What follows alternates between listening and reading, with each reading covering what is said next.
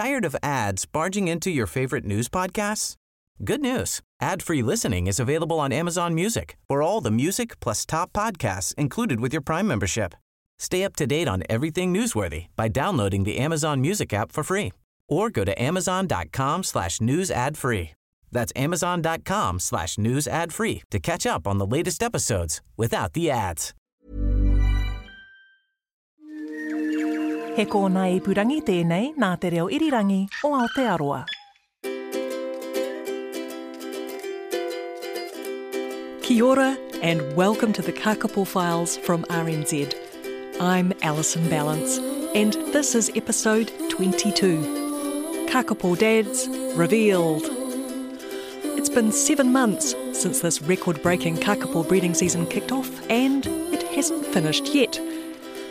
One of the things that the Kākāpō recovery team from the New Zealand Department of Conservation has been hanging out for is the results of paternity testing.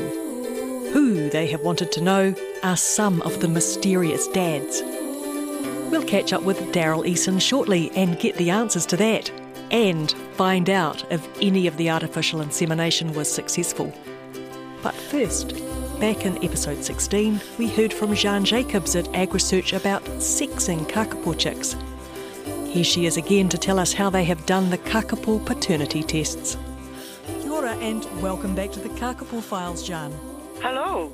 Nice to have you on the show again. We had you talking about sexing the chicks before.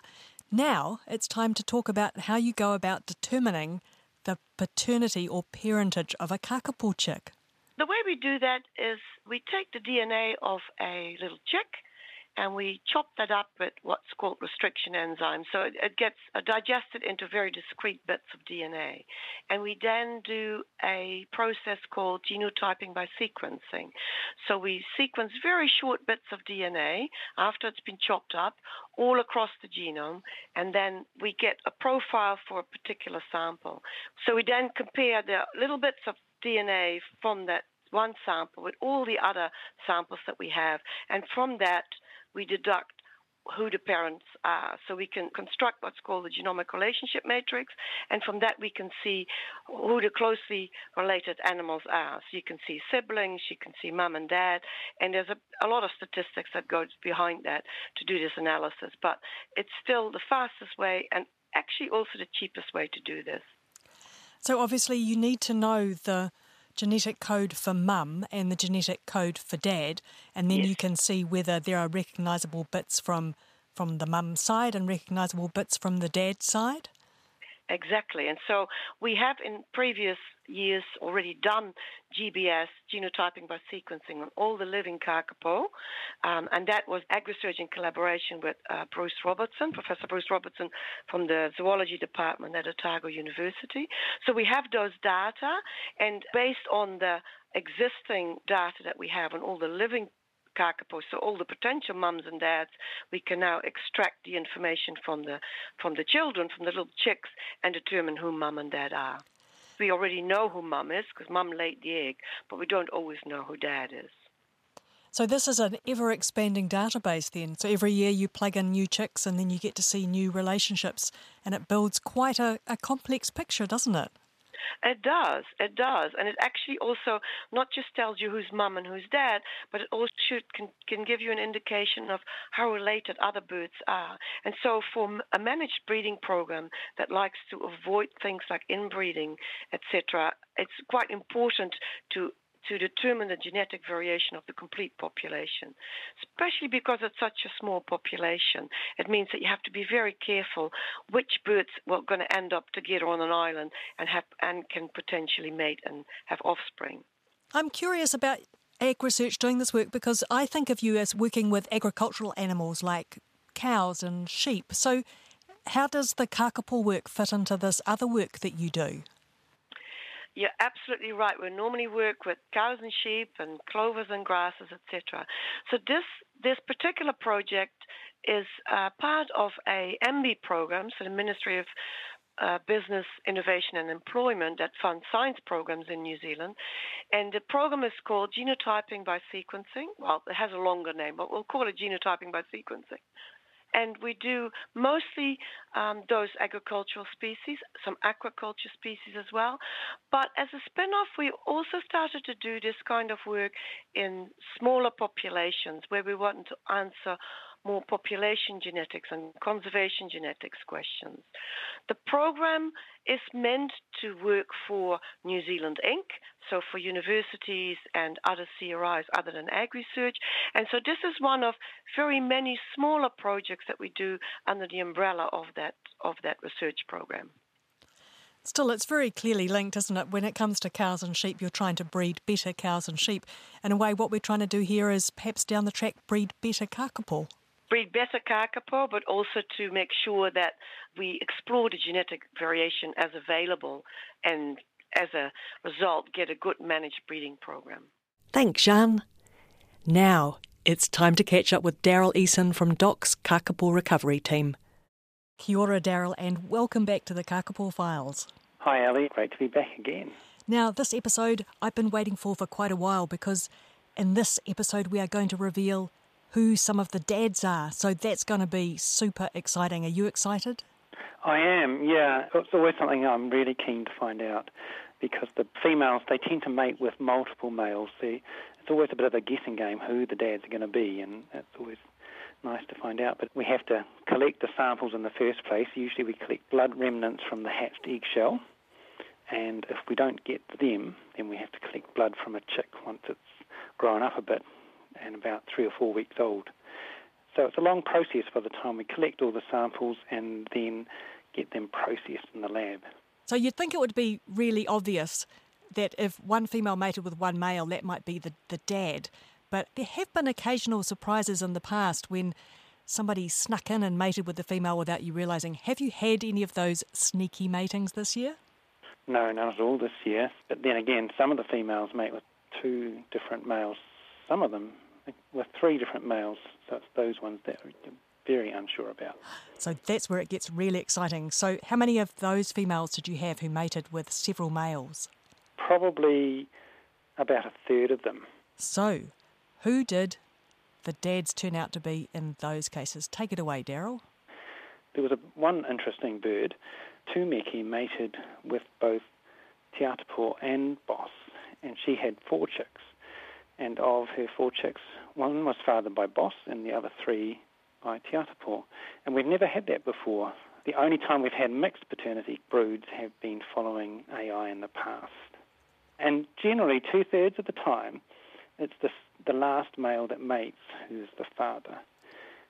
I haven't looked at it thoroughly this year yet, but birds like Tūtoko and Te Kingi, whoever they mated with, they tended to be the father, and it didn't matter if they mated first or last. They tend to be the most successful male in that partnership. So we've got a bit of stretching of the rules going on this year. In terms of successful males, we obviously had breeding on 2 islands, on Anchor Island and on Whenua Hou. In each case, who was the most successful male? Who fathered the most chicks? Well, the most on Whenua Hou was Komaru. That's interesting because he was just an 8-year-old bird, his first breeding season. So he ended up with 10 living offspring. 10 living offspring in his first year? Yes. That is extraordinary because it usually takes the males a few years to get into the swing of things, doesn't it? Absolutely, and this is the first year that we've had a bird less than 10 years old producing offspring. So we had both Komaru and Tūtoko, 8 years old, producing 15 chicks between them. So Tūtoko got 5, that's amazing. They were both on Whenua Hou? That's right, Whenua Hou. So Komaru was the standout with 10 birds. The next most was 5 for Boss, Te Atapō and Tūtoko. What about on Anchor? On Anchor, Horton had 10 chicks. Takatimu had 8, so did Te Kingi. Yeah, so interesting. In the past, there's been some standout males, and I'm thinking, I always think fondly of Felix, but I know that I think Blades and Boss were other big hitters in the past. They're being a bit superseded by the new generation. They are really. Well, Felix is now on Hauturu, so he didn't get a chance to mate at all this year. I think we've had about 12 living offspring from him in the past, so we're giving other males a chance to breed. And Blades is by far the standout. I think he's had 19, or we've got 19 living offspring from him. And as a result of that, after last breeding season in 2016, we moved him to Hauturu as well. So we really don't want to be overpopulating the new generation from just 2 or 3 males. We want to mix them up and have most males contributing fairly equally. So that strategy seems to be working. It seems to be. The disappointing thing this year was there were very few of the founder males from Stewart Island that, well, even mated this year, let alone produced offspring. So Boss and Basil were the only founders that had offspring this year. So 5 from Boss and 4 from Basil. There are always some Stewart Island males who either haven't bred at all or have only bred poorly, and they did the same again this year? Yes, unfortunately. So there's about 4 or 5 of the Stewart Island males that have not bred at all.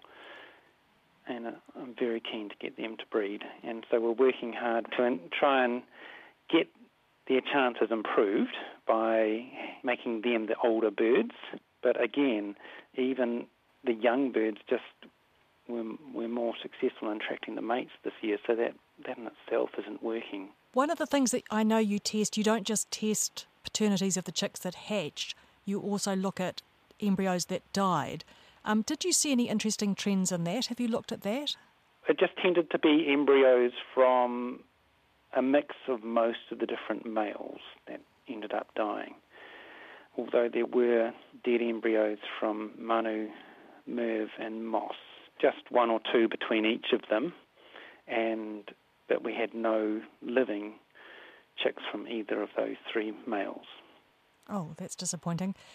Gulliver, I take it, you were already pretty confident that he had fathered Suzanne's chicks. That still holds? Yes, indeed. Yeah, that was fantastic to confirm that. I was pretty sure, since Suzanne only mated with Gulliver, and we did follow up an AI with Gulliver's semen as well for Suzanne. Not that we'd know if that worked or not, but yes, all 3 of Suzanne's chicks are Gulliver's offspring. So Richard Henry, the Fiordland male, finally has some grandchildren, apart from Kuia's. Absolutely, that's just fantastic. And Gulliver's pretty special too, because he's the only living bird that carries 2 important MHC genes belonging to Richard Henry. So they, of course, are immunity genes, and we don't have much diversity of them in the Kākāpō population, so it'll be good to hopefully be passing them on into the future generation. Are you going to look for that? Are you going to look at whether those chicks have those genes? I suspect we will in time, but we haven't looked at that just yet.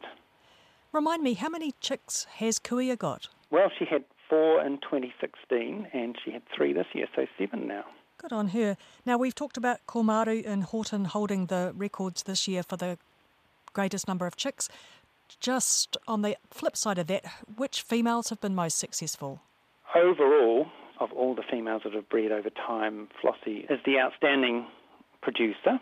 Not that she's bred in the last couple of years, because she's been living on Hauturu. She's got 12 living offspring. This year, it would be Waikawa that ended up with 5 live chicks out of 8 eggs that she laid.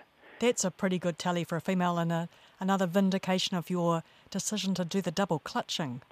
That's right, yes. So she ended up with 3 chicks from the second clutch and 2 from the first. 7 of her chicks hatched overall. So she's doing extraordinarily well, actually. Now, the big moment, artificial insemination. Remind us why you're doing it. Well, there's 2 reasons, and it's to try and retain genetic diversity, because as we talked about just previously, not all males get to pass on their genes, because some of those Stewart Island founders, for instance, just aren't getting the chance to mate. So we don't want to lose that potential. And also, the more frequently a Kākāpō mates, the higher fertility rate of the eggs. So if a female mates just once, which is usually about half of the birds, they have about a 48% fertility rate. But if they mate with 2 males, they're more likely to have in the 90% success rate. So we don't know how to encourage them to mate multiple times with different males, but if we can use artificial insemination, we have that chance to provide that sperm competition. Remind us when you started doing artificial insemination and whether you've been successful in the past. So we first started trialling that in 2008, but that was a very small breeding season, so we didn't have much opportunity. And then in 2009, we inseminated 5 females, and we were successful with 2 of those birds. And we still have 3 chicks from those inseminated eggs, which, of course, have bred this year. But all the work we've done since has been unsuccessful in 2011 and 14 and 2016 as well. We didn't manage to do many birds in 2011 and 2014 because they were very small breeding seasons, I think 2 in each season. But then we did about 15, I think, in 2016. Might have been only 13. But none of those were successful. And we've been really working hard this year to understand what is it that we have to do to get it right. We put a lot of effort into it this year, and we were really lucky that Meridian really backed us and gave us extra finance to help us out, and that gave us the opportunity to get 4 artificial insemination experts out from Gießen University in Germany, and they helped with the AI this year, and we managed to inseminate 13 females and 2 of them twice, so 15 inseminations. And we tried a few different options. So we tried different diluents that we diluted the semen with and some without dilution, because we wanted to make sure that, as in 2016 when we did everything the same, if that was the wrong thing to do, we didn't want to find out that we had no results this year. So I think we tried 3 different diluents as well as neat semen that wasn't diluted at all. And we tried variation in the holding positions of the females. And the big reveal, da-da-da-da-da-da-da-da-da. Did you have any successes? We did. You Finally, did? after 10 years again, we had success. So I'm very pleased to say that we were successful with 3 females, 3 of the 13 females. Not quite as many as I'd like, but as I said, we tried a few different methods, so that makes quite a difference there. So we were successful with Nora, Cindy, and Margaret Marie. Excellent. And the great news is that Sinbad was the father of Nora's chick, and Stumpy was the father of Margaret Marie's chick, and Merv with Cindy, although unfortunately both of Merv's eggs died early on. Oh, no. So that was very sad because he's a founder from Stewart Island and we've got no progeny from him at all. So I've been working hard with Merv to try and get some offspring from him, but it wasn't quite to be. Close, though. But again, those eggs unfortunately died at about 8 days old, the very standard age of early embryo death. Most of the eggs that die early on die at about 8 days old for some reason. So 2 living chicks? Yes, 2 living chicks. So I think Margaret Marie laid 2 eggs, and the first egg was very small, and that was infertile, but her second egg was more normal, and that hatched and is still alive. And Nora laid 3 eggs, and her first egg hatched and died at about 4 days old, and her second embryo was an early embryo death at about 8 days old again. That was actually fathered by Tutukul, who she mated with naturally. So the third egg was Sinbad's, and we have that chick. Unfortunately, that's one of the chicks in hospital at Dunedin with a granuloma in his lung, but I'm hopeful that he will be improving. So Nora and Sinbad's is a boy chick? I take it from that? And what about Yes. Margaret Marie and Stumpy's? Margaret Marie and Stumpy's is also a boy. So are you happy about that? I am, yes. I'm very happy that we've got a chick from Sinbad. The only chicks we've got from Stumpy now are from AI. So we got 2 chicks from Stumpy in 2009 with AI. And he mated with, I think, 3 different females this year, Hawkeye, Zephyr, and Solstice, for 3 clutches. So I think 13 eggs, and they were all infertile.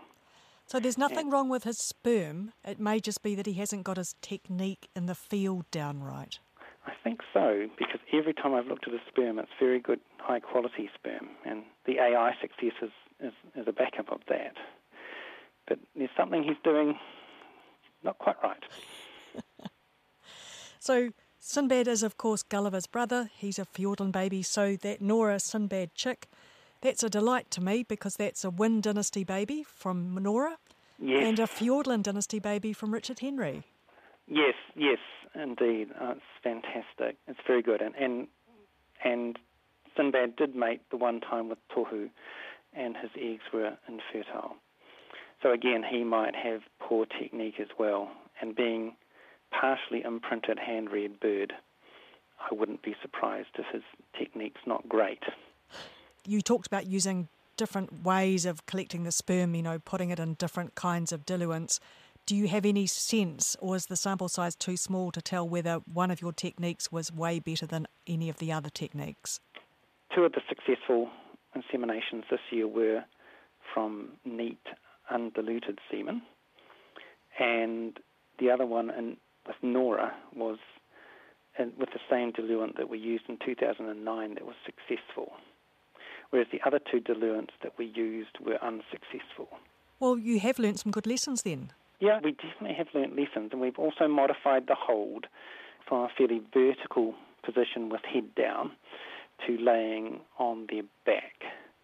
And that just exposed the oviduct a lot better, with a lot better visualization, so you can see exactly where you're inseminating well. And I think there could well have been confusion with the surprisingly large urethra openings as well, causing some confusion. Oh, you think you might have been sticking it in the wrong hole?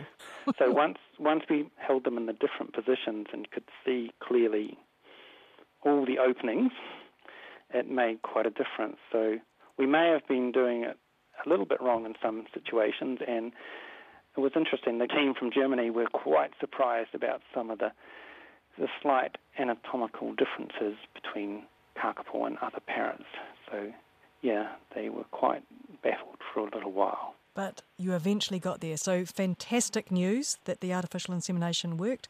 Quick catch up on just where things are at. You've still got 72 living chicks, 142 living adults? Yes, that's right. Yeah, I think we're past the worst of the aspergillosis outbreak. We haven't seen any new cases since early May, I think.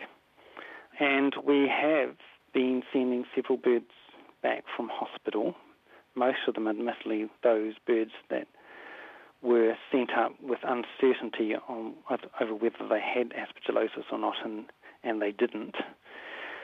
But we have just found out in the last week that 2 of the birds at Auckland Zoo have resolved their aspergillosis granulomas. So that's fantastic. So they've had small granulomas that have completely gone now.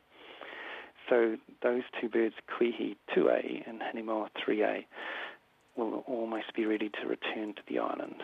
And I think most of the birds that have had repeat CT scans now have shown good evidence of their granulomas reducing in size after 6 weeks of treatment. So it's looking really good. So I think early this week, the 4 birds at Dunedin Wildlife Hospital will have their repeat CT scans, and that's where Sinbad's chick is. So hopefully later this week we'll have results how they're doing. They all look very good within themselves, but you just can't tell how bad it is internally. I understand the last 3 hand-reared chicks went back to Whenua Hou last week. Who were those chicks? there were Ihi and Pura's chicks. So I think 2 from Pura and 1 from Ihi, and 2 from Ihi and 1 from Pura the week prior as well. So 6 have been sent out over the last couple of weeks. And they're having fun out in their weaning pen, are they? They are. They're enjoying being outdoors. They certainly were keen to get out of their pen, that's for sure. Their small inside pen anyway. So they're starting to get used to the weather now, the wind and the rain, and they're in the process of being weaned now. So it won't be very long now before they're going to be released. Well, it's great that things are finally picking up, that the aspergillosis crisis seems to be tailing away. It's fantastic news that at least 2 of the birds that have definitely had it have been given the all clear and can come home again. Yeah, it's fantastic. It does give them more of a sense of relief now, and so good to see that the birds are resolving their issues. Yeah, it gives me much more confidence that a lot of the birds should be okay. I mean, we still definitely have one quite ill bird up at Auckland. SB2B is on and off again with her difficult respiration problems, but some days she looks fantastic. So we'll just have to keep treating and see how she gets on. Thanks, Daryl. Gosh, that's a lot of news. I think the big thing for me is that this year there are 7 Kākāpō chicks with Fiordland genes. That's almost 10% of this year's chicks. Amazing. Okay, that's it for this episode of the Kākāpō Files. The Kākāpō team tell me it could still be a good month or even 2 before they announce the official chick tally for the year. They're waiting for the youngest birds to fledge and for birds to return from veterinary treatment. I'm not sure when I'll be back. Stay subscribed to the podcast anyway, as I have a treat for you later this year.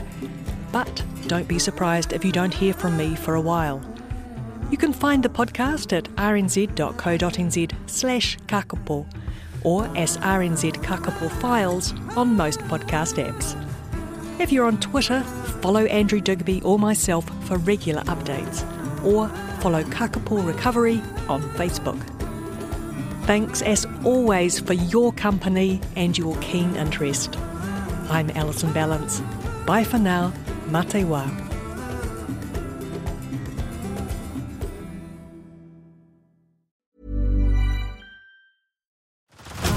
Head over to Hulu this March, where our new shows and movies will keep you streaming all month long. Catch the award-winning movie Poor Things, starring Emma Stone, Mark Ruffalo, and Willem Dafoe. Check out the new documentary, Freaknik, The Wildest Party Never Told, about the iconic Atlanta street party. And don't miss FX's Shogun, a reimagining of the epic tale starring Anna Sawai. So, what are you waiting for? Go stream something new on Hulu.